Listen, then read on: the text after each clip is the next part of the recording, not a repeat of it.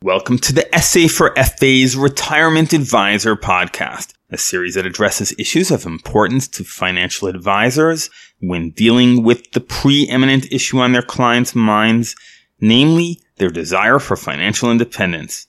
I'm your host, Gil Weinrich, and today's topic is something fundamental, something that too often goes unsaid, which is the need to define our goals and work toward achieving them. As obvious as this may seem, I don't think it gets said often enough. I recall the first time I ever met a financial advisor. I was just about to marry, and my wife and I were at some company event.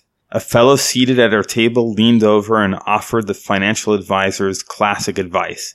It's not timing the market, but time in the market that matters. More than a quarter of a century later, and with nearly as much experience as a financial journalist, I was covering foreign affairs at the time of that encounter, I can wholeheartedly agree that timing the market is a fool's errand, and that time in the market is important. But I no longer assume that time in the market is the key investor value. U.S. markets have been so rewarding for so long, over 2 centuries now, that it's easy to think that. But sometimes things shift for reasons we may not clearly understand. If a Japanese counterpart had been sitting with his fiancée at a company banquet in January of 1990, and an advisor leaned over and made that suggestion, Japan was the world's second largest economy at that time, and if the young couple's family and friends showered them with money at their wedding and they put everything into the Nikkei index and nothing since, with a plan to take an early retirement in 30 years, that couple would have lost nearly half their money by now. Yes, you heard that right. The Japanese stock market has still not recovered its former high point in over 30 years. The main Japanese stock index remains little over half its former peak. Now, I'm not saying that the US stock market will experience such a long drought, but neither am I saying that it won't. We don't know. I'm sure the poor performance of Japanese stocks came as a surprise to Japanese investors. However, there are inferences we can make from this. Investors shouldn't only invest in their home market, and they shouldn't only invest in stocks. But here now is the even more basic point that must be stated. The calendar, that is to say the passage of time, is a less reliable guide to success than human effort and accomplishment. If that same Japanese couple socked away $1 million yen each year since their marriage 30 years ago, and FYI, that's a doable amount of roughly $10,000 a year, they might be in pretty decent shape today because of the principle of yen cost averaging, better known to this audience as dollar cost averaging. In other words, their average purchase price would be low, so their yen would have commensurately greater purchasing power. My point then is that investors need to step up and do the hard work of saving their own capital for retirement. We have long been taught that the market does much of the hard work for us. That has been the case. In fact, in the past decade, it's not even been hard work. Investors bought the S&P 500 index, and presto, their account value generally went up.